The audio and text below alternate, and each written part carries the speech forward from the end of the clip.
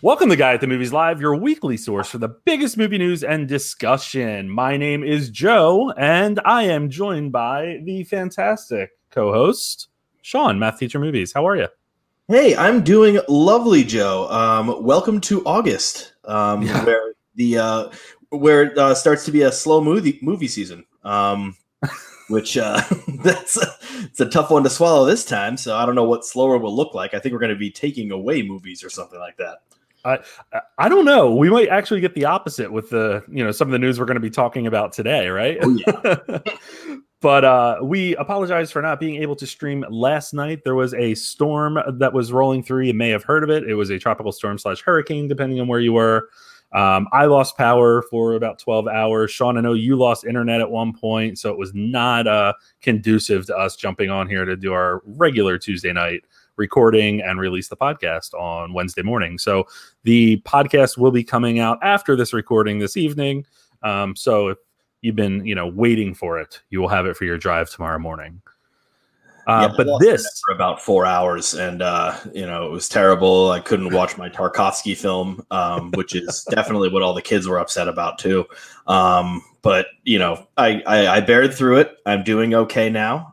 Thank you all for your words of support, but I made it to the other end. You told me that you wanted to watch Animal Crackers again, and did you get to do that yet? Don't you dare test me, because I saw your review for Animal Crackers, and we're going to have words later. Let's have words. It wasn't bad. Anyway, this is episode 7. And as always, if you're watching live here on YouTube, we'll be interacting with your comments throughout the show. Otherwise, enjoy the podcast because we'll be chatting a lot of movie news today. So why don't we jump right into it? And we will start with the fantastic news that Courtney Cox is returning for Scream 5, and whatever incarnation of Scream this is going to be. Are you excited for this? So here is the parts of my film fandom that makes me ashamed. I have never actually seen a Scream movie. Trust me. So I know. I was, I can't even blame how I was raised. I was growing up as a scaredy cat. I was scared of scary movies. I realized that scary movies are now fun. I'm making up for lost time as best I can. But at this moment, the Scream franchise has not gotten to me yet. However, with this news, I will be willing to do a Scream marathon. And so I am ready for that kind of moment. Now, in terms of Courtney Cox coming back, hasn't she done this already? Like during the 4th one?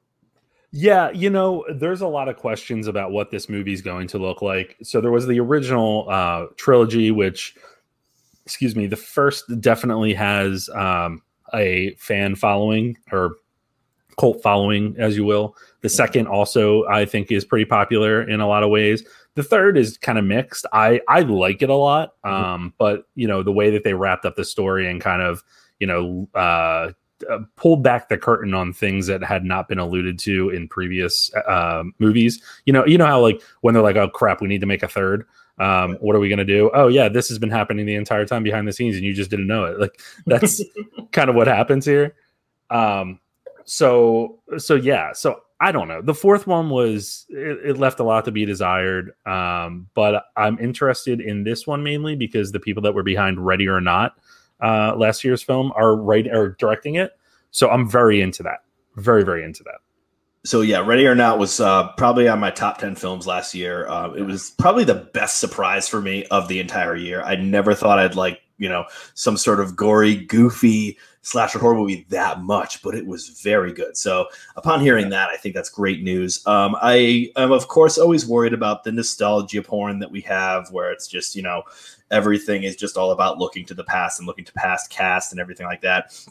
On the other hand, the recent Halloween movies, which also I didn't see because I'm a scaredy cat, I say they brought back Jamie Lee Curtis. I heard they dealt a lot with the trauma of it. Instead of making it just like, remember Jamie Lee Curtis, it's just, what is this character doing now? Yeah. So maybe with a Courtney Cox situation, they could say, what is this character doing with it now? This is me talking about something that I know nothing about. No, I think you're right. Like there's a lot that they can talk about. I mean, Courtney Cox was not the main actress. It was Neve Campbell that was the lead. And she did say, I think last month or the month before, it may have been 6 months ago at this point, because again, time doesn't exist in a pandemic. No longer. but yeah. But she did say that she was in. There's been talks, I think, is what she had like led on in an interview. So Nev Campbell might be coming back. We do know David Arquette is coming back. So Courtney Cox's ex, actually, which is kind of interesting. But I don't know. I hope that they utilize them in a fun way instead of just being like, here's the fifth story that we're trying to come up with. Like do something meta, right? Where people are watching like a movie and it's Scream, or it's a version of Scream with them, or I don't know, like do something fun, do something stupid, play into it a little bit. Cause I think that's what we're seeing with horror a lot right now. It's success, like Ready or Not. The reason that was successful is because it knew what kind of ridiculous movie it was and just played right into it. And I loved it. I thought it was hilarious. It was kind of suspenseful throughout. So if those guys are the ones that are trying to bring Scream back to the big screen and bring it back to, what the fans really enjoy it for, and then I'm all about it. I absolutely agree. Yes. Yeah. So we did skip over what we've been watching. We can get to that at the end, but there's a horror movie that I watched in there this past week that it's one of the best horror movies I've seen in a while, and it completely caught me off guard, but we'll get to that. I actually have to ask you, like, we'll talk about it then, but this horror movie is on Shudder. Everyone's talking about it. Yes. Is it worth me getting a Shudder?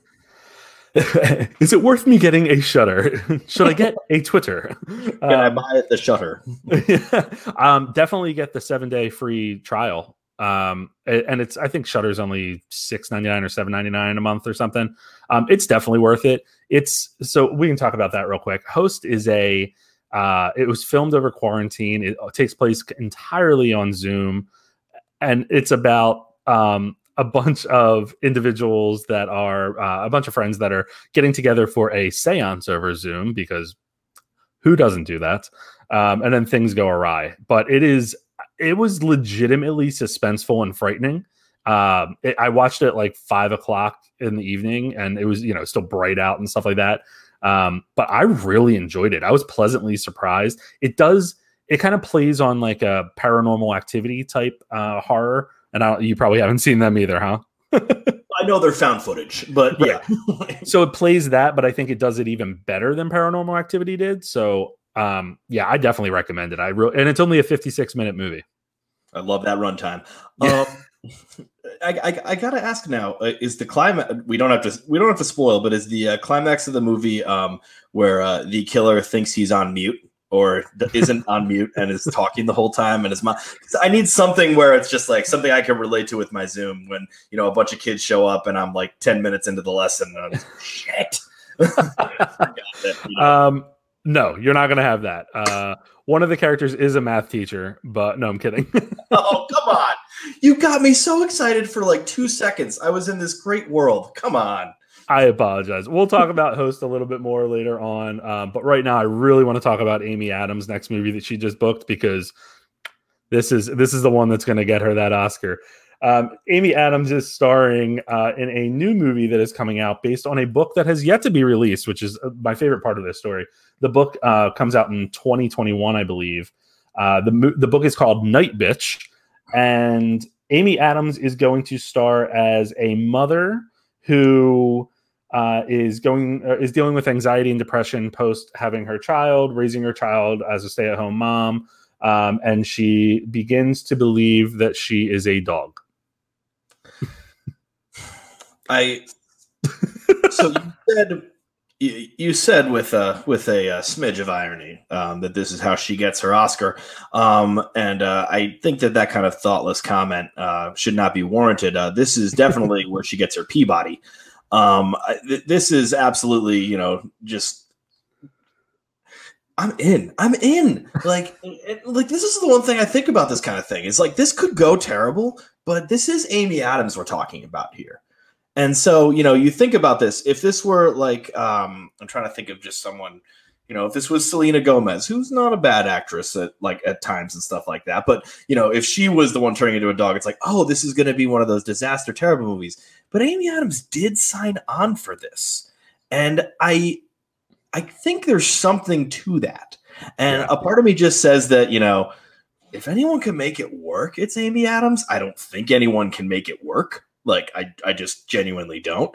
But this is something where, you know, you're going to get butts in seats, or maybe Amazon Fire Sticks pointed at TVs.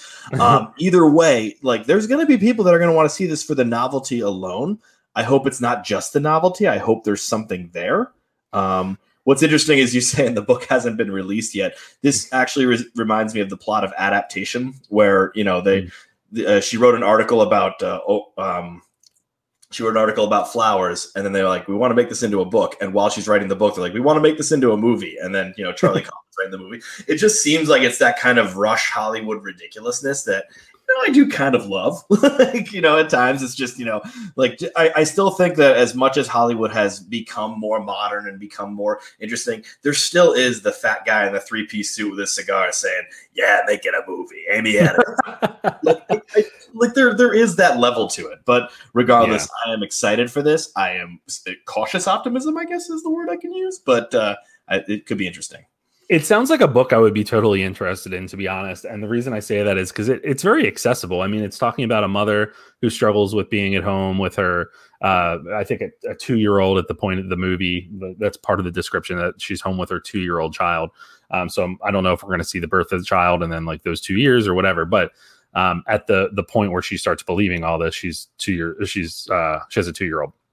But, you know, she's dealing with depression. She's dealing with anxiety. And I think that's very accessible for a lot of people out there, especially new mothers. And depending on the relationship, that it's something that could be very real for a lot of people. So I don't know. I'm into it. I again, it's a book that I would read. So it's definitely a movie I would see. And I love Amy Adams. So we'll see what happens with that.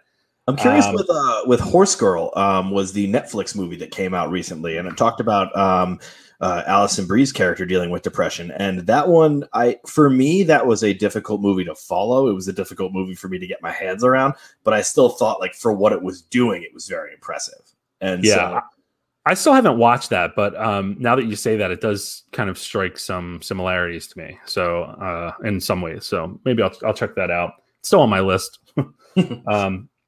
But jumping around a little bit, speaking of Amy Adams, her next film is rumored to be heading to Netflix. Apparently, Netflix is in final negotiations to bring The Woman in the Window, which is also based on a novel, best-selling novel, to its streaming platform at some point soon. It's a film that has been moved multiple times. It first was supposed to come out last October, but during test screenings, I guess the third act was really not up to par. A lot of the feedback was that they needed to rework it. So I believe they did that.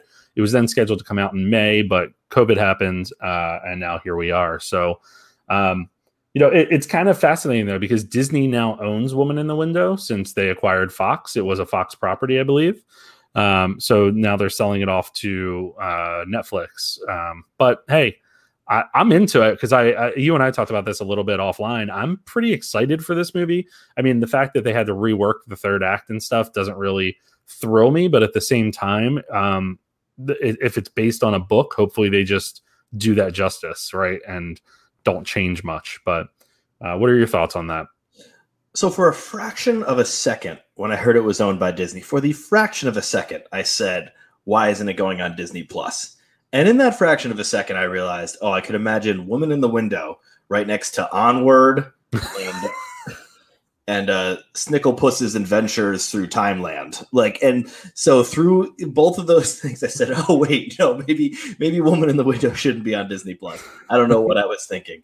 But so I think it's a great move to have this on Netflix, where you're in a situation where the movie has gotten bad press. Not to say it's a bad movie, but just the movie has gotten bad press. And so it's like, all right, we'll put it on Netflix, because if it's got this kind of bad press where it's getting bumped around a little bit, I don't think anyone's going to be clicking that $20 button. And so I think about, going back, like, maybe this is good to pop up on Netflix. It ends up in the top 10. It has some staying power.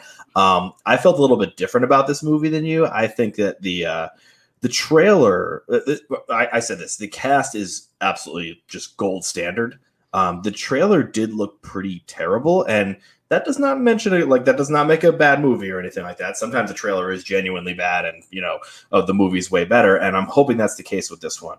I can't read, so Sam read the book, and she said it's very interesting. And when she can't read, I mean, like, I just really, like, you know, once I open a book and, you know, I get through a couple of sentences, I'm like, this is going to be a movie eventually. What are we doing? And so I just, you know, close that up. This, you really have an intellectual for a co-host. It's on you. It's really on you.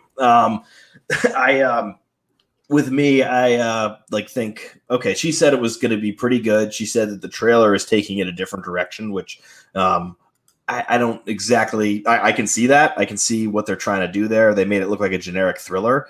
And I hope that it can get, you know, I hope it has a good landing on Netflix, and I hope it's a pretty good movie. That's how I'm predicting it. I do absolutely hate, though, when you have a book, you have the full story that's right there, and you are going to change it up and not deliver on, you know, what the actual ending was. We talked about that with Bird Box a little bit a couple weeks ago.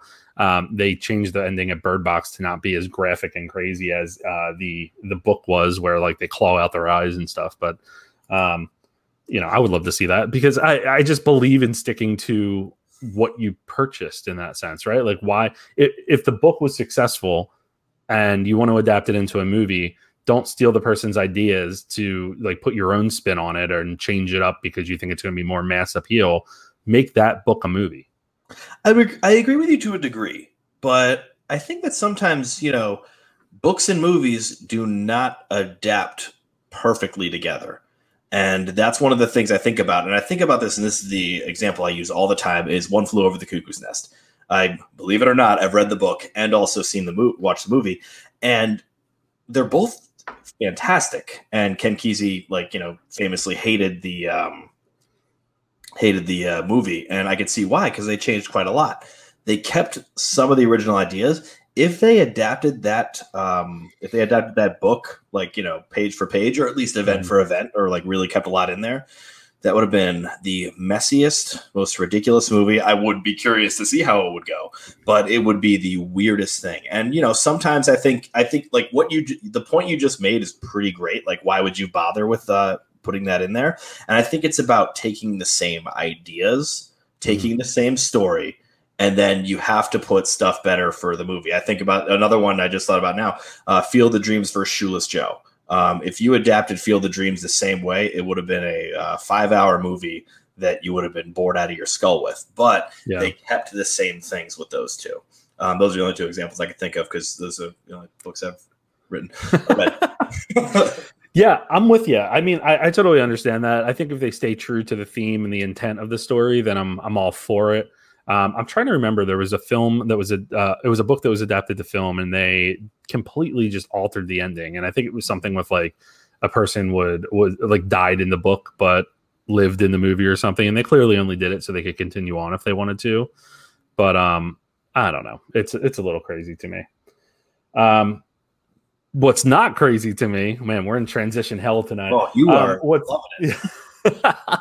What's not crazy to me is the new Pixar animated film that's coming out. The original that we just learned about is Luca. And I am incredibly excited about this because Italy is one of my favorite places on earth. So to see them bring it to life in hopefully the same way that they've brought other places to life, thinking about, Coco and stuff like that. Like, I want to see what they do to Italy. But the story is kind of interesting. It tells a story of two young guys, or two young boys on a on an island, an Italian island, that quote unquote are experiencing an unforgettable summer filled with gelato, pasta, and endless scooter rides. Who among us has not had that type of summer this summer?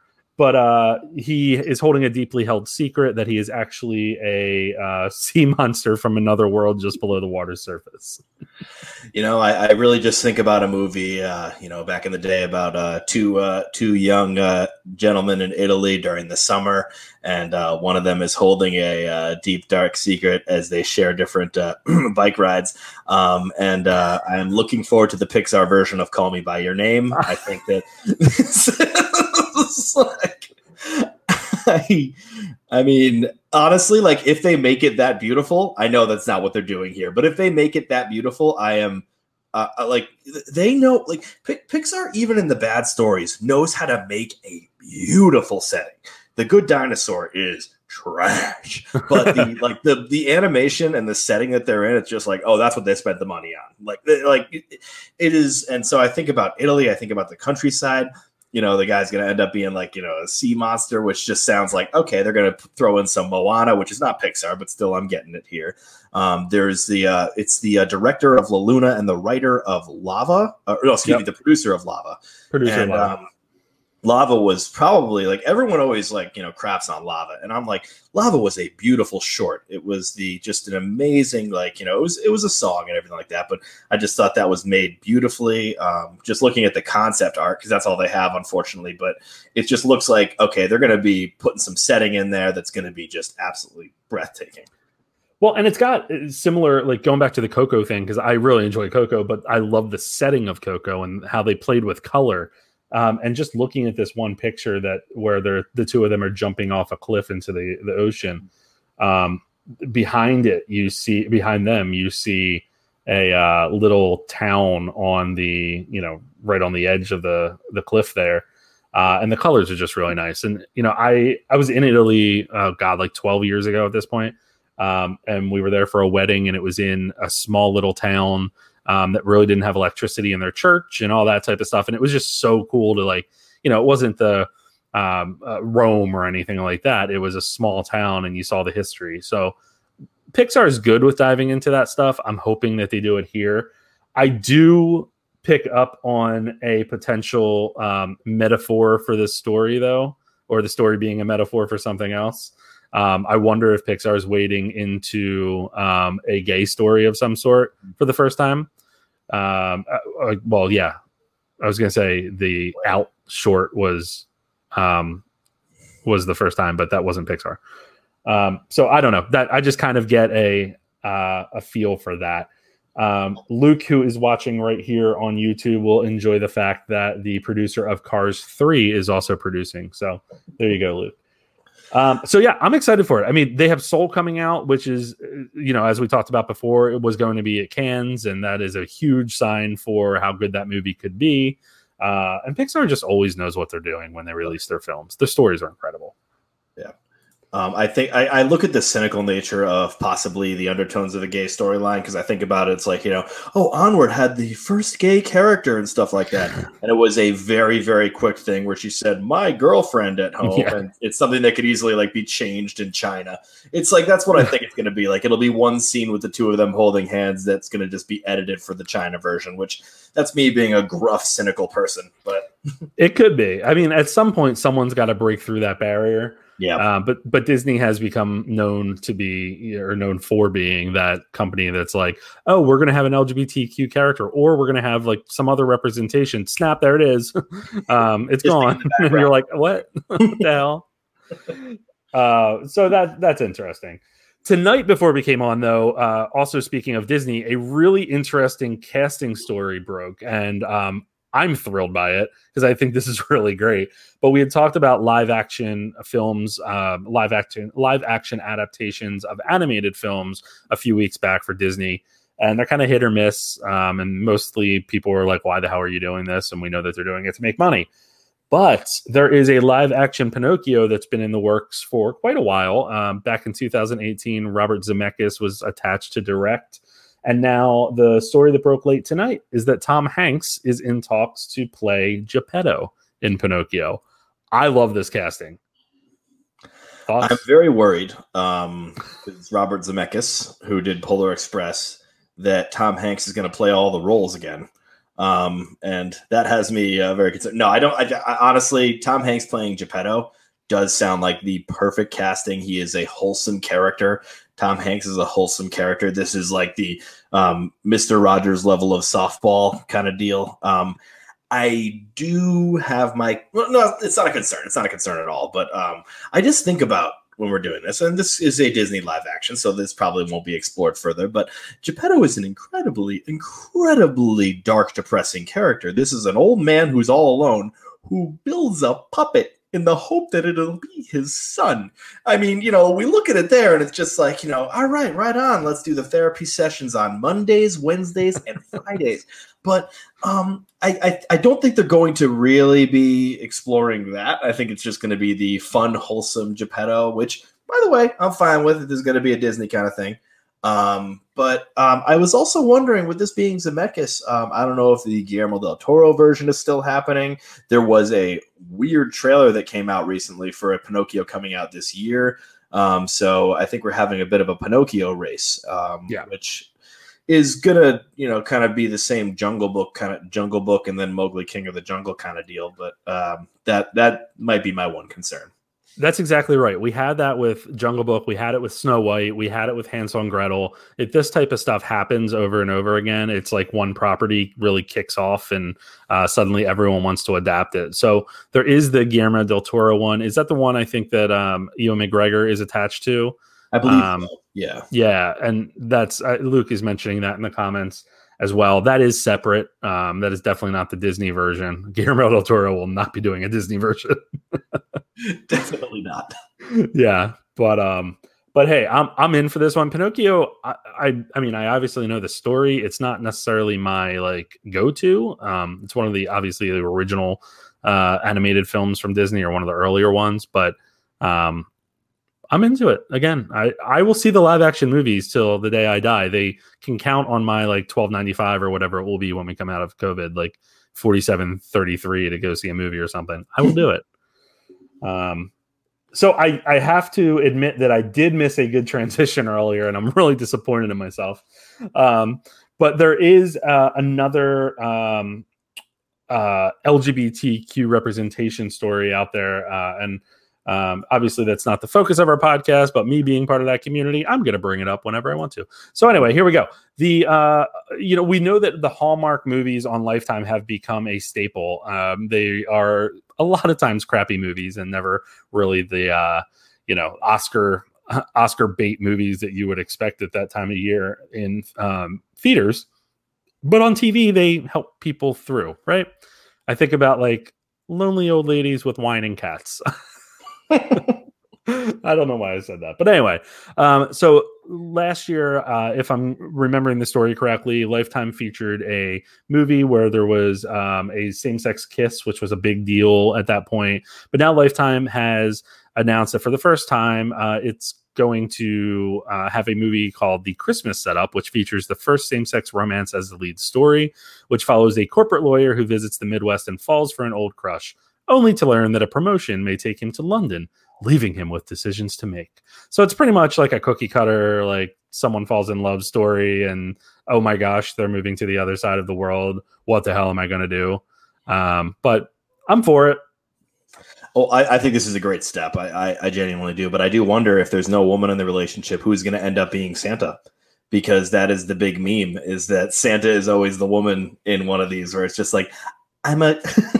I have no idea what you're talking about. No, this is a big I've gotten into the TikTok memes, and like it's just like every Lifetime movie, and it's a woman saying like, I'm a big girl with great dreams, and I'm going into my small town home life, and I'm falling in love with a guy. Oh, and also I'm Santa.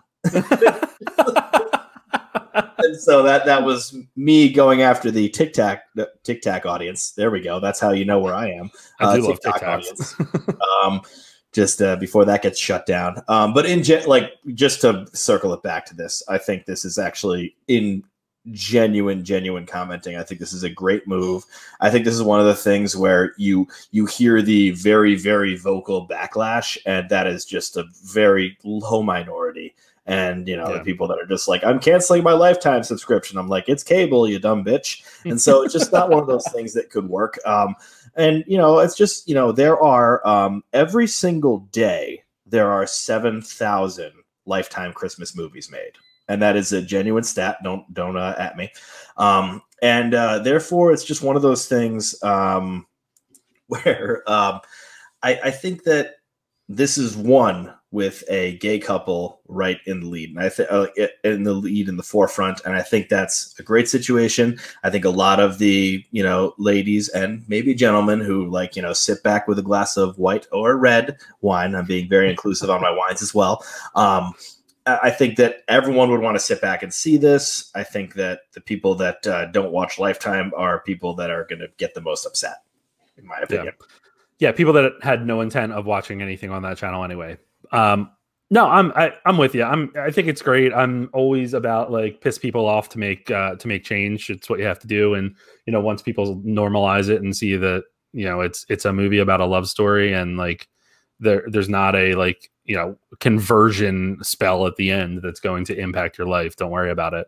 I think that'll be great. So I'm pretty excited for it.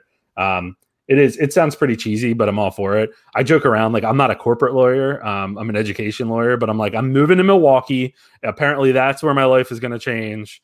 And my sister-in-law was like, oh, and then you're probably moving to London then, right? Because that's how the story goes. I'm like, I will go wherever. Because you'll marry a prince and like end up being Santa. And then, by the way, I'm Santa. Yeah, so we'll see what happens with that. I'm pretty pumped for it, but I don't know. One person that was not very pumped for the original X-Men movie 20 years ago was the original Wolverine, Mr. Hugh Jackman, who I think it was actually the second X-Men movie that this story that we're about to talk about covered. Apparently the director Bryan Singer, who has a lot of troubled history, was trying to push forward with a stunt or something that ultimately ended up injuring Hugh Jackman, which resulted in the cast like going to the director's trailer and being like, what the hell are you doing? I think there were drugs involved or something like that. But that was my lame attempt at a transition. But we're going to back up a little bit here. So it is the 20th anniversary of the original X-Men movie, Marvel's X-Men for Fox, which I think it's really touted as the comic book movie that kicked off the comic book like renaissance in film. But we got a story last week in various outlets. I've been reading it on comingsoon.net. What's really interesting about it is that essentially we learned in past years that Bryan Singer had a lot of trouble on set with drug usage and bringing people around. And he's a gay man, so he was bringing young men around and casting them in roles and putting them in the roles and pushing them to write scenes and random stuff like that. But what we also found out in these stories was that X-Men was troubled from the beginning. They tried making it back in 1994. I think the team, or actually it was Joss Whedon, was brought in to write a treatment or write a script for it. It was a little more funny, I think, and humorous. And Bryan Singer wanted to go a different route with it. So Whedon was pushed out of it. But yeah, Bryan Singer just brought in a lot of unknown names who really had not been in the business for a long time. I think the one guy that wrote the script was actually his assistant for some reason. And it just seems like it was not the best production. It seems like the cast was has honestly played it pretty maturely by not coming out with a lot of this stuff over the years. I mean, 20 years is a long time for something like this to stay quiet. But it sounds like there was just a lot of turmoil behind the scenes with the writing process. And does that surprise you a little bit? I don't know how you feel about the X-Men movies. It's just so shocking that it turns out Bryan Singer is not a fantastic guy, because based on the recent news, he's real on the up and up.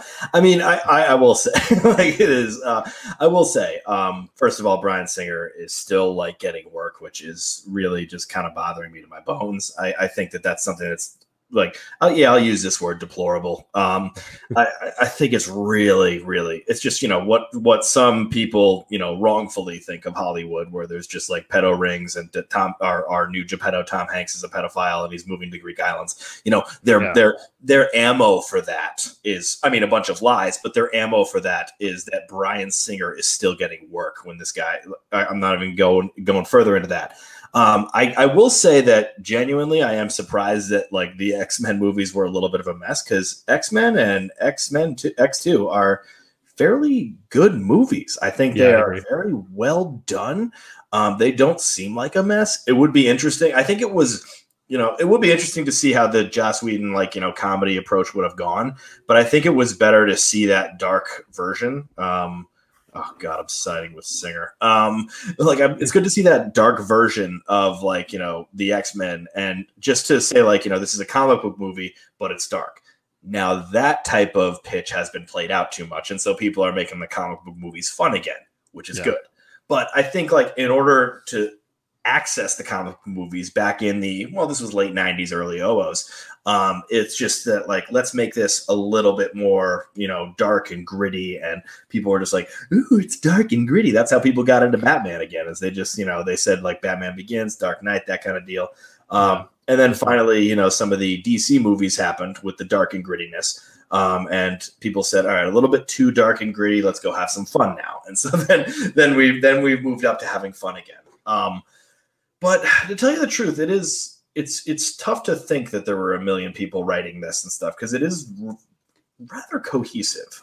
Maybe that shows what Hollywood is.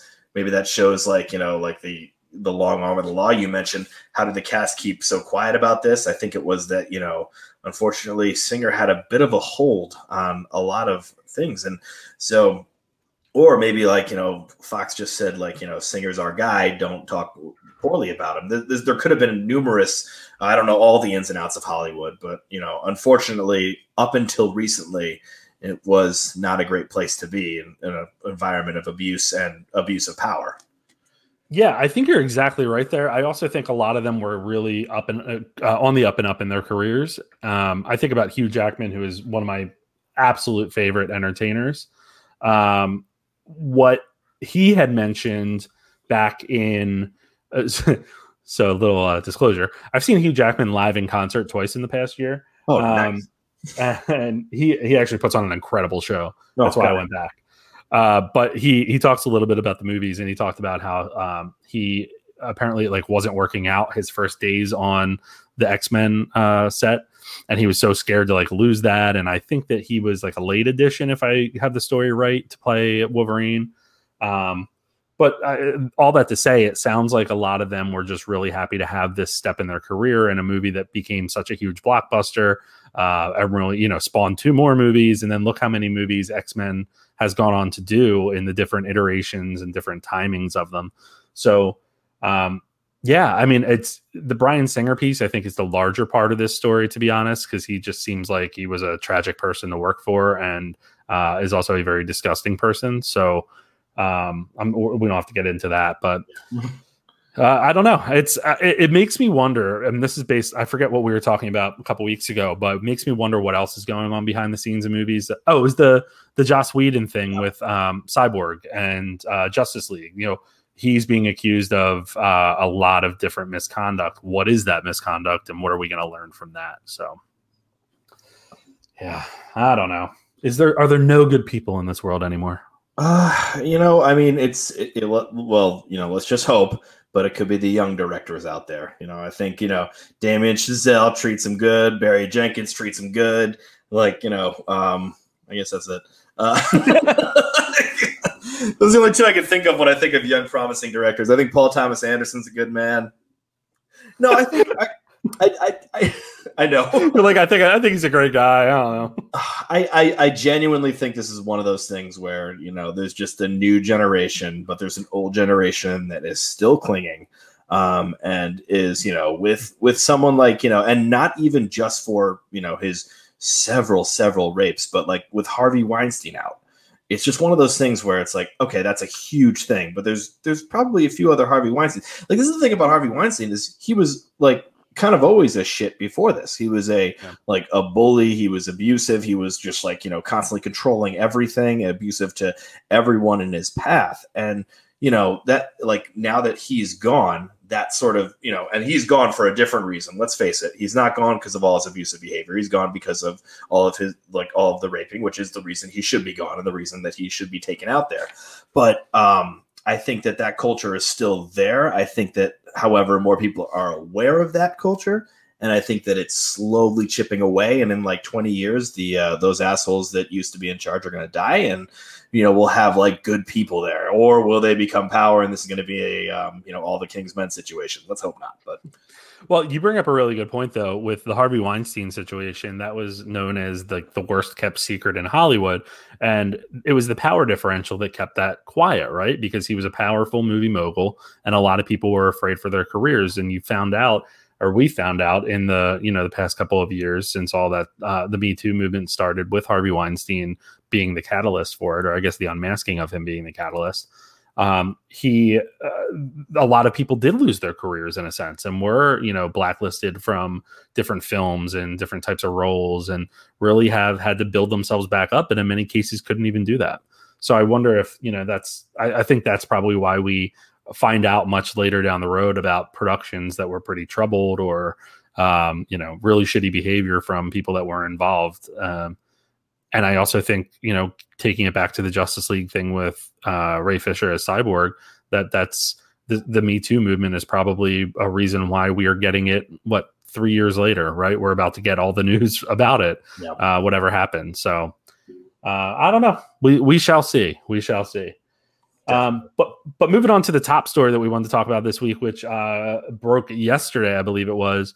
We've been talking about Mulan being really the second biggest film of the summer that needed to find a home. And with Tenet releasing on September 4th, stateside in limited capacity, September 4th overseas. No, the week before overseas, September 4th. Yeah, September 2nd, September 4th. Really did my research today. It's great. But we found out yesterday that Mulan is heading to Disney Plus, but the catch is that it will be $29.99 to view. So they're calling it PVOD, Premium Video on Demand. And that is that for that film. So that is debuting September 4th. I believe that's Labor Day weekend, so it's also going up against Tenet in a way. I don't know. I for one am probably going to rent it. But what are your initial thoughts on this before we dive into it a little bit deeper? So I looked at this and I said, my initial thoughts were that's too much money. And then right after that, I said, I'll be getting it. Like, it's one of those things where and then I posted about it. And on the post, people were commenting, that's too much money, ... I'll be getting it. And so I think it's one of those things where it's, hey, you were going to, if it was on, just regular VOD instead of PVOD, have you known about premium VOD? You know what that is? $10 more. Like the actress better show up if it's going to be premium VOD. And I mean, come on. Like, we better get our own personal Mushu that doesn't exist in this movie. Like, I think about with VOD, if it was regular VOD, it's $20. So now it's $30. I'm like, oh, okay. Like, I mean, a trip to the theater would be, just $20, about $30 if I got a small popcorn, and then a large popcorn, it would be about $57. But I look at this and I say to myself, all right, so, it sucks that I'm sitting on a couch and I'm about to click something and I'm going to watch Mulan for $30. But then I put Sam next to me. And then it's kind of like we both paid $15 for a ticket. And that's like my little way of saying, oh, there we go. But that's like my only way of rationalizing this. Saved gas money. We're saving the 2 minutes it takes us to go to the theater. It's great. I do have to wonder, I just wonder, this film was accused of being a part of the supporting, communism in some certain ways. And it's just interesting that now it's become the main weapon for capitalism when being charged $10. I think that's one of the fascinating moments there. It's like, oh, checkmate for those people that had that theory. Well, I think what you're alluding to is the main actress had really spoken out against China in terms of the occupation of Hong Kong, if I'm not mistaken, right? Or was it vice versa? I thought she spoke for China. Huh. That might be. Take a look at that, because I had arguments with my friends about that. And if she spoke out for or against China, that would be interesting. That would be a whole new situation. Yeah. Well, I think regardless, it's really interesting that there was a whole thing about, we've talked a lot about VOD, right? And we know that Trolls was really the one that led the charge to VOD and did rather well. I think they were $19.99, if I'm not mistaken. But the funniest part, I saw a tweet, and I completely agree with this. They were like, I think the guy said, I paid $19.99 for my child to watch Trolls, and this is actually a movie I'm interested in. And I think that that's a difference in terms of this movie that's coming out, is that it is a blockbuster movie, and it is one that a lot of people have been looking forward to. So I think Disney's really testing the waters there. A lot of people would say, why not just put it on Disney Plus for free? But the truth of the matter is they need to make money off of it. They spent, I don't know what the budget was for this film, but $200 million. It's right in front of my face. So they need to make something back, and they will be able to release it overseas. And I'm sure, it's going to have strong DVD sales and all of that. But It's, do I love paying $30 to see it? No. Am I going to? Yes. Do I also understand why they're probably charging that money? Also, yes. Yeah, I mean, I look at this sort of situation and I just say to myself, this is like, yeah, obviously the free for Disney Plus, this is one of their flagship movies. This is going to be in theaters. It was going to make a killing. And so they're going to like up the stakes a little bit. I think $20 for a movie is plenty. I think it's, too much. I mean, last weekend was The Secret for $20 and I couldn't, hit that $20 button and then look at myself in the mirror. I just could not do it. So I just walked past that one pretty quick. And I looked instead and I just said, like the $30 situation is just something where this is a live action movie, which is just something that everyone's going to pay no matter what for. And I agree that it is excessive and it feels excessive, but it is more than a $20 movie. It is more than, First Cow was almost $20. Like, come on. Like, this is more than a $20 movie. Once again, I would support just paying $20. It's going to be very weird going on to Disney Plus and seeing like, the Mulan and seeing that you have to pay this $20. That's going to be a little bit of an interesting thing. That's where I just thought like, why don't they just release it regular on VOD and just not have it a part of Disney Plus just for the visual alone? Cause it's like, this is a subscription service. It's only on principle. There's no actual like argument I'm making here, but it's like just have that like on its own on VOD, and then later it shows up. But think about the possible paradigm shift for the industry here. If this is successful and there's a streaming service that is going to offer PVOD with Mulan. I mean, Amazon Prime already does their, you can rent a movie through there and stuff like that. But think about Netflix and think about Hulu. Will they get to a point where when they have movies like Palm Springs going to Hulu or the Trial of the Chicago 7, which is coming out in Aaron Sorkin's next movie, which is coming out in October on Netflix, could they potentially charge like a premium upcharge? Could it be $2 or something to rent that? It kind of goes back to, in a way, I don't know if you had Movie Pass during its prime, but remember Movie Pass at one point to see like blockbusters on the weekend, it was a $2 upcharge or something like that. And I remember at the time I was like, oh my God, but it's $2. So I don't know. I don't know if that's something that could really shift the industry a little bit, because the other thought that I have with this whole thing is Disney is making the gamble that theaters aren't going to be open much in the next few months, right? We're going to be in this state of not being able to go to the theaters for blockbusters in the US for quite a while.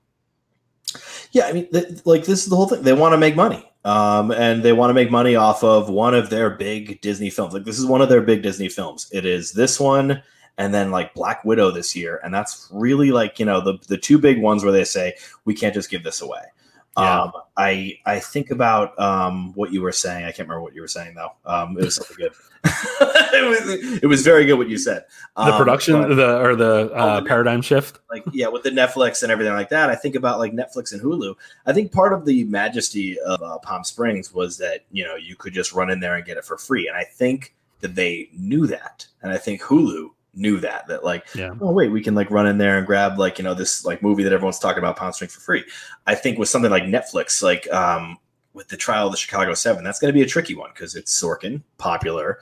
Trial of the Chicago 7, very popular, or not very popular, but people will just people will probably be magnified by the cast and by the writer. And then like maybe there'll be a few people that know this. Now I think about, I think that's part of the majesty of when I think about it, it's Netflix and I think about Hulu. Those are the new releases on those, and they are a part of Netflix and Hulu. Yeah. Mulan is not a part of Disney Plus. And Mulan will eventually be a free part of Disney Plus. Onward was not a part of Disney Plus until it was put on that catalog. Like basically the new releases of Disney Plus are, I think about Black is King was just on there, and several different shorts and maybe TV shows. But when you think about a movie that's been advertised in the Super Bowl and was advertised for that, and it was expected to be a theater release, That's not going to go on Disney Plus. So I think there's a different. Well, okay, now I'm just eating my words because Trial of Chicago 7 was going to be released in theaters, but it wasn't like a prime big time theater release. It was something where it's like, you know, this can be seen on a small screen. Palm Springs genuinely was never a prime theater release. I think that, you know, I got a little bit worried when you were saying that, like, what precedent does this set? And I'm like, oh shit, that could be the case. And it genuinely could be. Who knows what Irishman would have been like if it came out a couple of years from now. But I think that, you know, when it's made by Netflix or when it's like purchased by Netflix in that situation, it becomes the Netflix movie. And so I think it's a little bit different than a VOD, slightly. Like, and I think I'm being distinguishing with the Disney and a Disney Plus. They're the same thing, obviously. I'm not saying they're two different companies, but this was the Disney movie that was going to be in theaters, and so that's why they're charging this much. Yeah, I mean, I definitely get that, but I also wonder, you know, back in the day, think about Cloverfield Paradox, right? In hindsight, we can say it was a terrible movie, but if they were to announce like they did at the Super Bowl that they were going to put Cloverfield Paradox on Netflix for an upcharge of $1 or $2 at that point, I think a lot of people still would have done it because in its prime, Cloverfield was like, you know, everyone wanted to know what the hell that movie was and what was going on. We've kind of lost that mystery of like, is it a Cloverfield movie? Is it not? That hasn't really been played up. I think Overlord a couple years ago, if I'm not mistaken, was supposed to be a Cloverfield movie, but never made it to be one, or like I think they changed it at one point. I don't know. Well, now we know. Go ahead. Go ahead. Well, now we know that if it's a Cloverfield, like if they say it's a Cloverfield movie, that it really was never meant to be a Cloverfield movie. As we found out from the 2 sequels that were easily just like, you know, amateur, very good, one of them, sci-fi movies. 10 Cloverfield Lane. It was a great movie until I enjoyed it. Like, it was just so tough. Well, I mean, I think that's an example of if they would have continued down that path and released a movie or two that really, I think, refocused onto the Cloverfield story, whether that was an origin or something of that sort, that we would have, it would have made more sense. I think it would have been, we would look back on 10 Cloverfield Lane and say, like, the whole thing is a great movie. I still think it's a really good movie. But maybe that payoff would have been a little bit better if they would have followed through with that instead of the Cloverfield Paradox, which just completely took things out of this world, if you will. Out of either world. Yeah, out of any world. But, you know, so that also begs the question, though, with Mulan releasing like this. The question has come up, is this a sign of things to come? If there's a success with Mulan, does that mean Black Widow is going? And in the earnings call yesterday with Disney, where they announced that this was happening, and Disney Plus, by the way, is seeing massive growth. I think their subscription line rate is huge, which has really helped their stocks because the theme parks certainly are not. They kind of alluded to like this is just an anomaly. This is a one-time thing. But they also said they want to see how it does. So if we get down the road and it hits, you know, close to November when Black Widow is supposed to come out, and we find out that we, you know, are still in quarantine and theaters aren't opening and blah, blah, blah, what happens? Because with that movie in particular, you're not only pushing one movie back, you're pushing back the entire Phase 4, right? I think with this whole situation, it is exactly what they said. They're going to wait and see. They're going to see what this movie does. And I think they're going to compare it to the trajectory of what was projected in the theater, what the sales are going to be projected in the theater. So that right there just tells me, okay, so, you know, they're not going to make what they made in the theater. You know, hey, who knows, they could, but they're just not. Like, they're just not. No, so then I think about, all right, so they're not going to make what they made in the theater. What are they going to make? Is it going to be close enough? Is it going to be enough for there's a return on the investment? Like, is that going to be what they have? And if it isn't, I think that's where the money's going to talk, and they're going to say, all right, so Black Widow's not going to do this. Or if it is, they will immediately announce Black Widow Disney Plus for $30. Right? Yeah, I think that they will do it very, very close to that time. Now, you know, a sign of things to come with a lot of stuff. I think we're going to just see a lot of our independent films on VOD. I think that's going to be what this is. I think, you know, you'll still get someone like Nolan who's just like, no, only theater, ever only theater.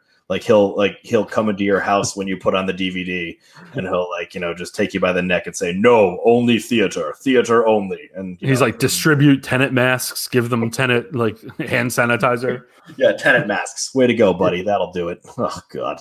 I mean, yeah, they said, what is it? Like they said, they're saying like, oh, well, we'll make it the rule to wear the mask in the theater the entire time. And I'm like, there are people that have done way worse in a theater without getting caught. And you want to throw like, oh no, but we'll monitor the 6 inches of cloth on their face. Like, meanwhile, like, Paul Rubens is in the back going like, not this time. And I just, like, come on. Like that was a journey you just took us on there. I've been. This is what happens when the internet goes out for 4 hours, because then I'm just like mental. Let's do it. Well, can you believe that we live in a world where Mulan went to VOD essentially before the New Mutants did? So I chalk that up as a win for the New Mutants. Good for them. They're still hanging in there strong for a theatrical release. If it was instead the New Mutants that decided to go on Disney Plus for $30 I would have lost my shit. I would have still bought it, to be honest. I would have definitely bought it after that. I'm just ready for new content. I want like big blockbuster content. I miss don't get me wrong. I absolutely love going to see independent films. I love the idea of seeing The Woman in the Window. I love the idea of some of the releases that are coming out this weekend, and some of the stuff that we'll talk about in a few minutes with what we've watched. But I just miss that like anticipation of going to see a huge blockbuster movie. Yeah, I just want to see Maisie Williams young again, because what is she, like 2 in that movie? Like, because it was like made like 17 years ago. I don't know. It's going to be again, I don't think that movie's coming to theaters, but who knows? So is there anything that you hope gets released to VOD though? So, again, we're in a world where we don't know what the next few months are going to be, just as we really don't know what the last few months were here. But what movies do you hope to go to VOD because you just want to see them so much? Or are they movies that you just want to hold out for to see on the big screen? So for both of your answers, it's Tenet. It really is. If he's planning on releasing it when he is, which it seems like at this point, it's going to be released at the end of August, beginning of September. I really don't, and who knows how things feel. I mean, I'm going to be starting teaching, so I'm going to be indoors for 8 or 9 hours every day. So maybe I'll feel okay of being indoors in a place for 2.5 hours. But at this point, I don't feel comfortable about the theater situation. So I'd like it to be, I'd like to have Tenet on VOD. I also do not want to see Tenet on VOD, and I want to see it in theaters, because I am a walking contradiction, baby. Meaning that I want, I move Tenet to 2021 when the world stops burning, and just or I think maybe there'll be a hurricane when I try to go. Who knows? But at this point, I want to see Tenet in theaters. I also want to see Tenet. And so at this point, I'm settling. And I'm settling for VOD. And he's not going to put it on VOD, even though it would make more money. And you could still put it in theaters, which, by the way, I think Mulan is still going to be in theaters as well. So, you're getting your magical wish, Christopher Nolan. And I'm crapping on Christopher Nolan for, being like a theater nerd and stuff like that. I'm a theater nerd. I want to only see movies in theaters for the rest of my life. I love movie theaters more than anything. I will watch First Cow in a movie theater. I genuinely will. I'll watch that barge go around for 3 minutes. I want to see that.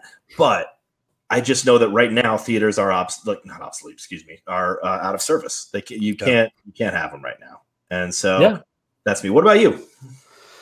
Yeah, so there's a lot of answers I have for this. One in particular is I think about a woman.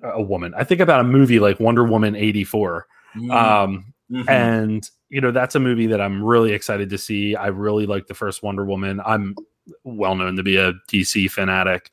But I wonder if that's a movie that they would consider going to HBO Max, right? I think that might be a good pull for it, to be able to drum up some excitement for DC, but at the same time, they're doing well with that. I mean, they have DC Fandom in less than 2 weeks, and maybe that's something they'll announce. Who knows? But I do think that there's a lot of opportunity there for some of the movies that we know aren't going to be like the absolute blockbusters. but are more middle road. And I think Wonder Woman I would classify as one of those, just because I think the DC movies have not really taken off. They've, Wonder Woman did well, the first one, because it was critically well received, and it was kind of a nice change to all the crap that everyone felt like they were getting with Batman versus Superman and ultimately Justice League as well. But I also think of movies like Candyman. I think Candyman is one of those remakes that's middle of the ground that would be, or middle of the road, that would be a good release for VOD. And I was just flipping through the calendar a little bit. And, I don't know if they're definitely not going to do Pixar Soul, right? Because they're expecting that to be a big hit. That's going to be interesting. I don't know where they're going to put that, because I think that's, once again, they're going to see with Mulan. Mulan really is the guinea pig, which is surprising, but I think they're just going to see what that does in those situations. There's other movies like, there's a remake of Mortal Kombat coming out in January, which I'm excited for. But I do think that they have hopes of a franchise there. So I don't know that they would relegate that to VOD. So I don't know.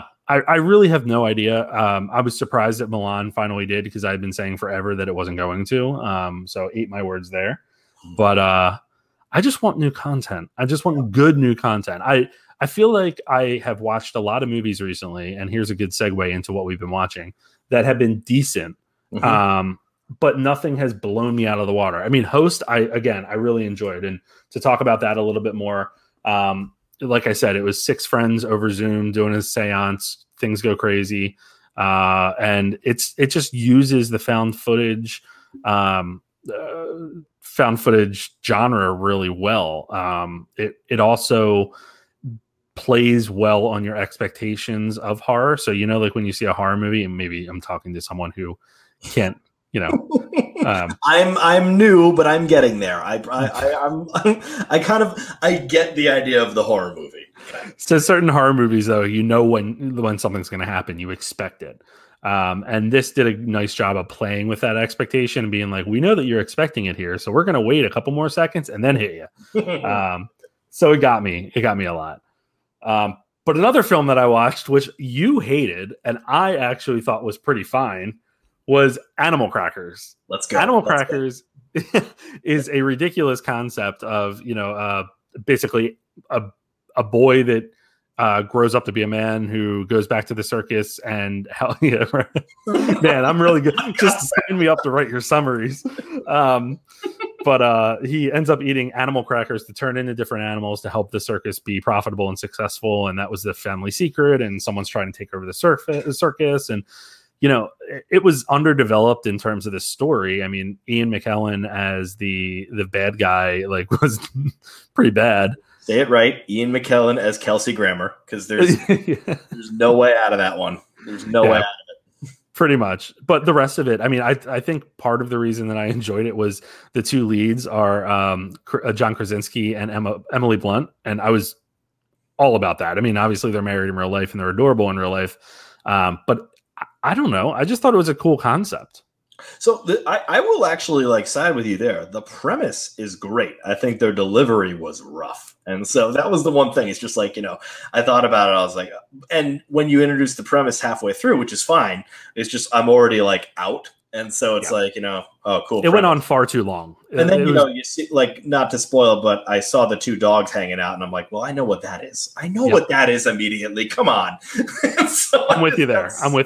But I mean, again, you said this when we first talked about it, right? You have to think about who the film's intended for.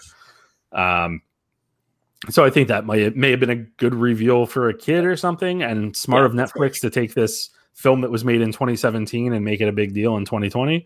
But hey, that was interesting. I watched Tangerine, which you and I also talked about a little bit. Very, very interesting movie because it's not what I expected, but it's about trans sex workers in LA, and one of them just gets out of prison and finds out that her boyfriend, who is also a pimp essentially, is cheating on her. So she goes searching for him, and that's pretty much the story. But it's shot on an iPhone 5S. It is the director of the Florida Project, and it was I don't know. There's something about how raw and gritty it is that is extremely welcoming and fun. So what I loved about it was just, and I think about Sean Baker with the Florida Project, and I saw this before I saw the Florida Project. So I saw them in sequence, and they're not companion pieces, but no. I should mention that right off the bat. But what he does in both movies is he sort of holds onto a character that is disagreeable at best and terrible at worst, and makes them human.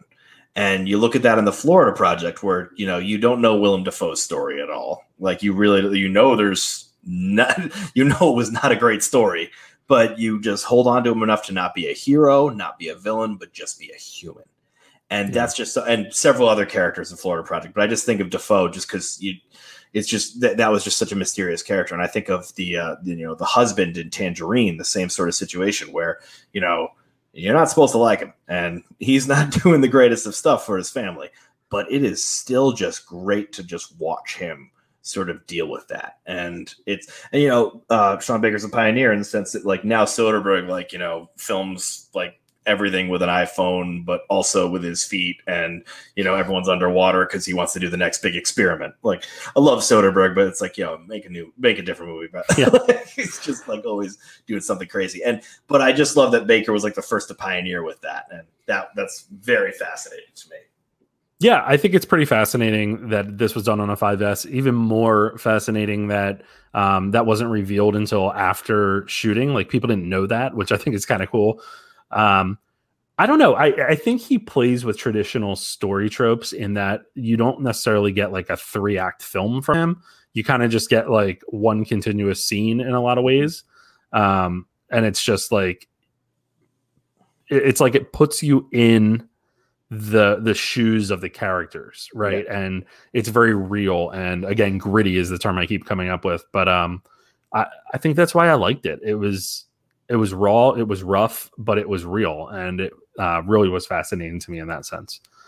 The last one I watched, I'd been looking to watch this for quite a while. It was Retaliation. So it's on VOD. It's with Orlando Bloom.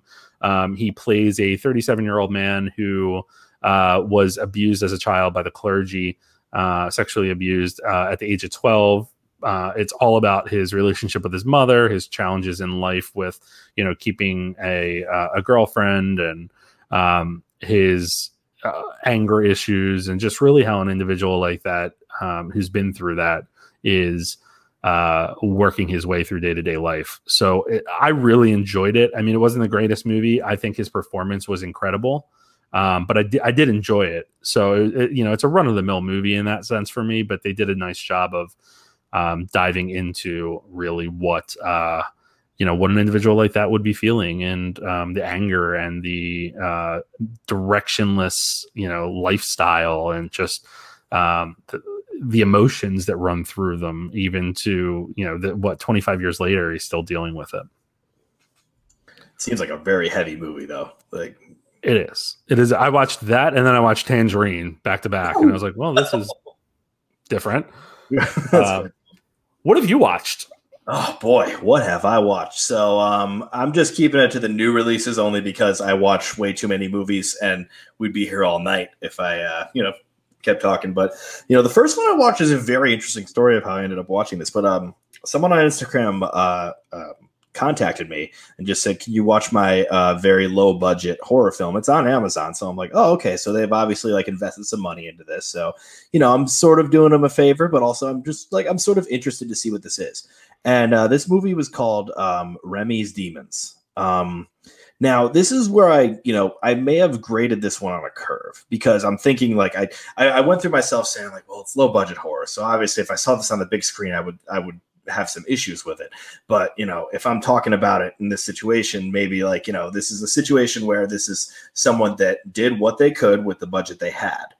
And even though they did what they could with the budget they had, it's still filmed very well, where you can see that the filmmaker is very talented. Colin Bressler is the filmmaker, and it's very talented. It's very interesting.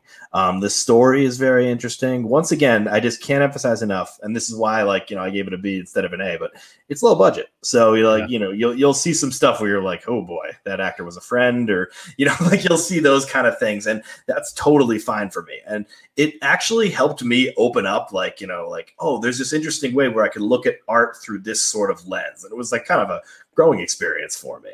So, I'd recommend. It's a good, solid horror. It's like a good, interesting horror. There's, a lot to it. A lot did genuinely like put a chill into me. So I was a little bit fascinated by it. So I'd say that, this is something where I would love to see this person make it big and then remake this movie under like, just a more intense situation.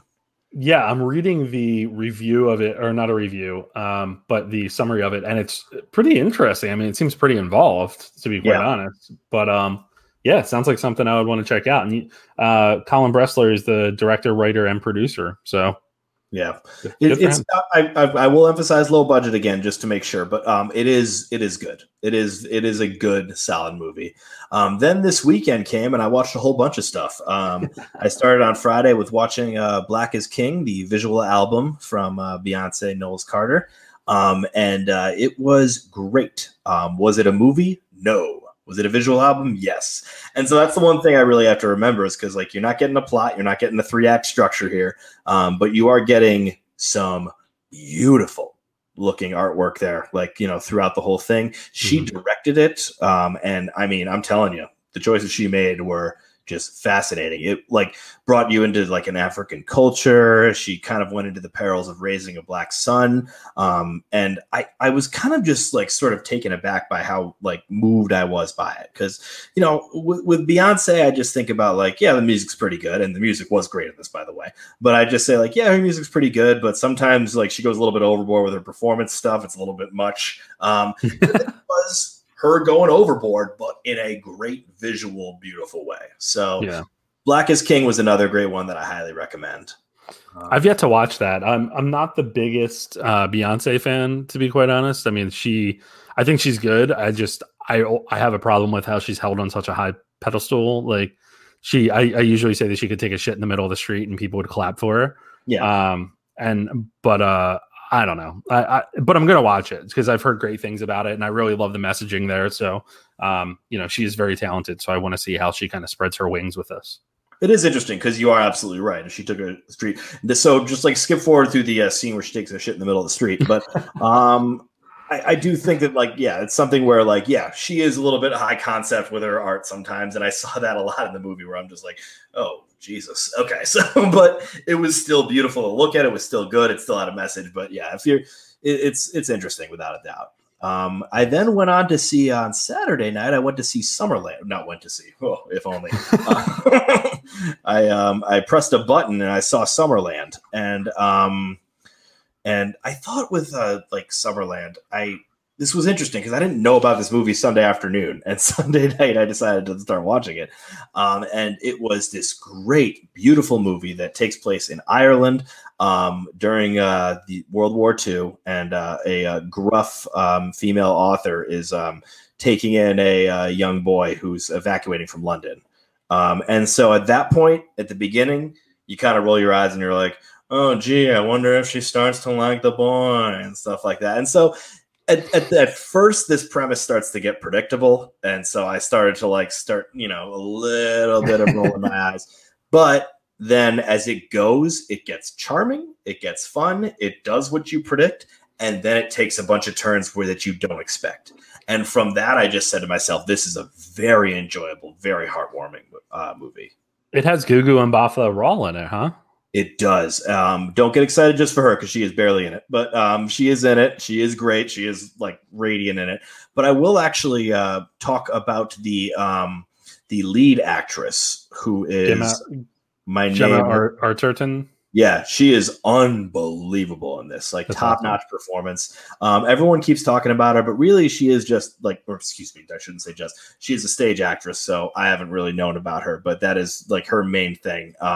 And so she hasn't really done much that I have seen, but This was just amazing. That's awesome. Very cool. The last one is an interesting one because I'm conflicted about my review for this. I don't know if maybe I'm being improper with my review, but it's called Yes, God, Yes. And it's about a high school girl who is sexually discovering herself during a Catholic retreat. There's some interesting notes to this one for me. I was raised Catholic. I am a Christmas and Easter gentleman now. I think about this one where I got a little bit weird about this review because first of all, I went on this retreat and they are spoofing a certain type of retreat. They changed the name. And I went on this retreat and I had a good time. It wasn't really like as hyper religious as this movie is making it out to be. I worry about satire, maybe criticizing, like making the religion a little bit too goofy or a little bit over the top. This was actually the same issue I had for minor segue with Jojo Rabbit, where I thought that maybe the satire was a little bit over the top with that kind of stuff. And it's obviously a group that needs criticism. Both are groups that need criticism. But I think that if you go a little bit too over the top with the satire, is there some of the fuel taken out of the criticism? That being said, I was raised Catholic on the East Coast.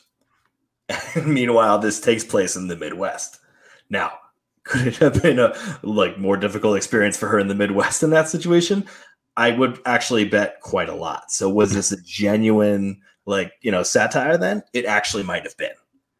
And so that's where I have my conflict with this one. And so after all of that, I will say that this movie is amazing. And it's funny and it's very, I think I said charming already for a movie, but it's very charming. It's very energetic with what it has. And it was very, very enjoyable. And I think that the one thing is that even though the satire goes over the top, I think with the Christianity, I think people in that religion will also enjoy it. I think that, it's a little bit, gruff with her sexual discoveries at times and stuff like that, but it's not, that's not going to be the most popular part. It's not as biting as I really thought. So that was my sort of piece with that movie. So I gave it a B. Maybe it should have been an A, and that's where I go back and forth because I'm I think it was that good, but and those are the issues I had with it. But do you find yourself getting into cycles where you use the same terms to describe movies, when you're trying to write reviews? A lot of times I'll be like, "Oh, it definitely gets down to the raw emotion of blah blah blah," and I'm I just used that 4 times in 4 different movies.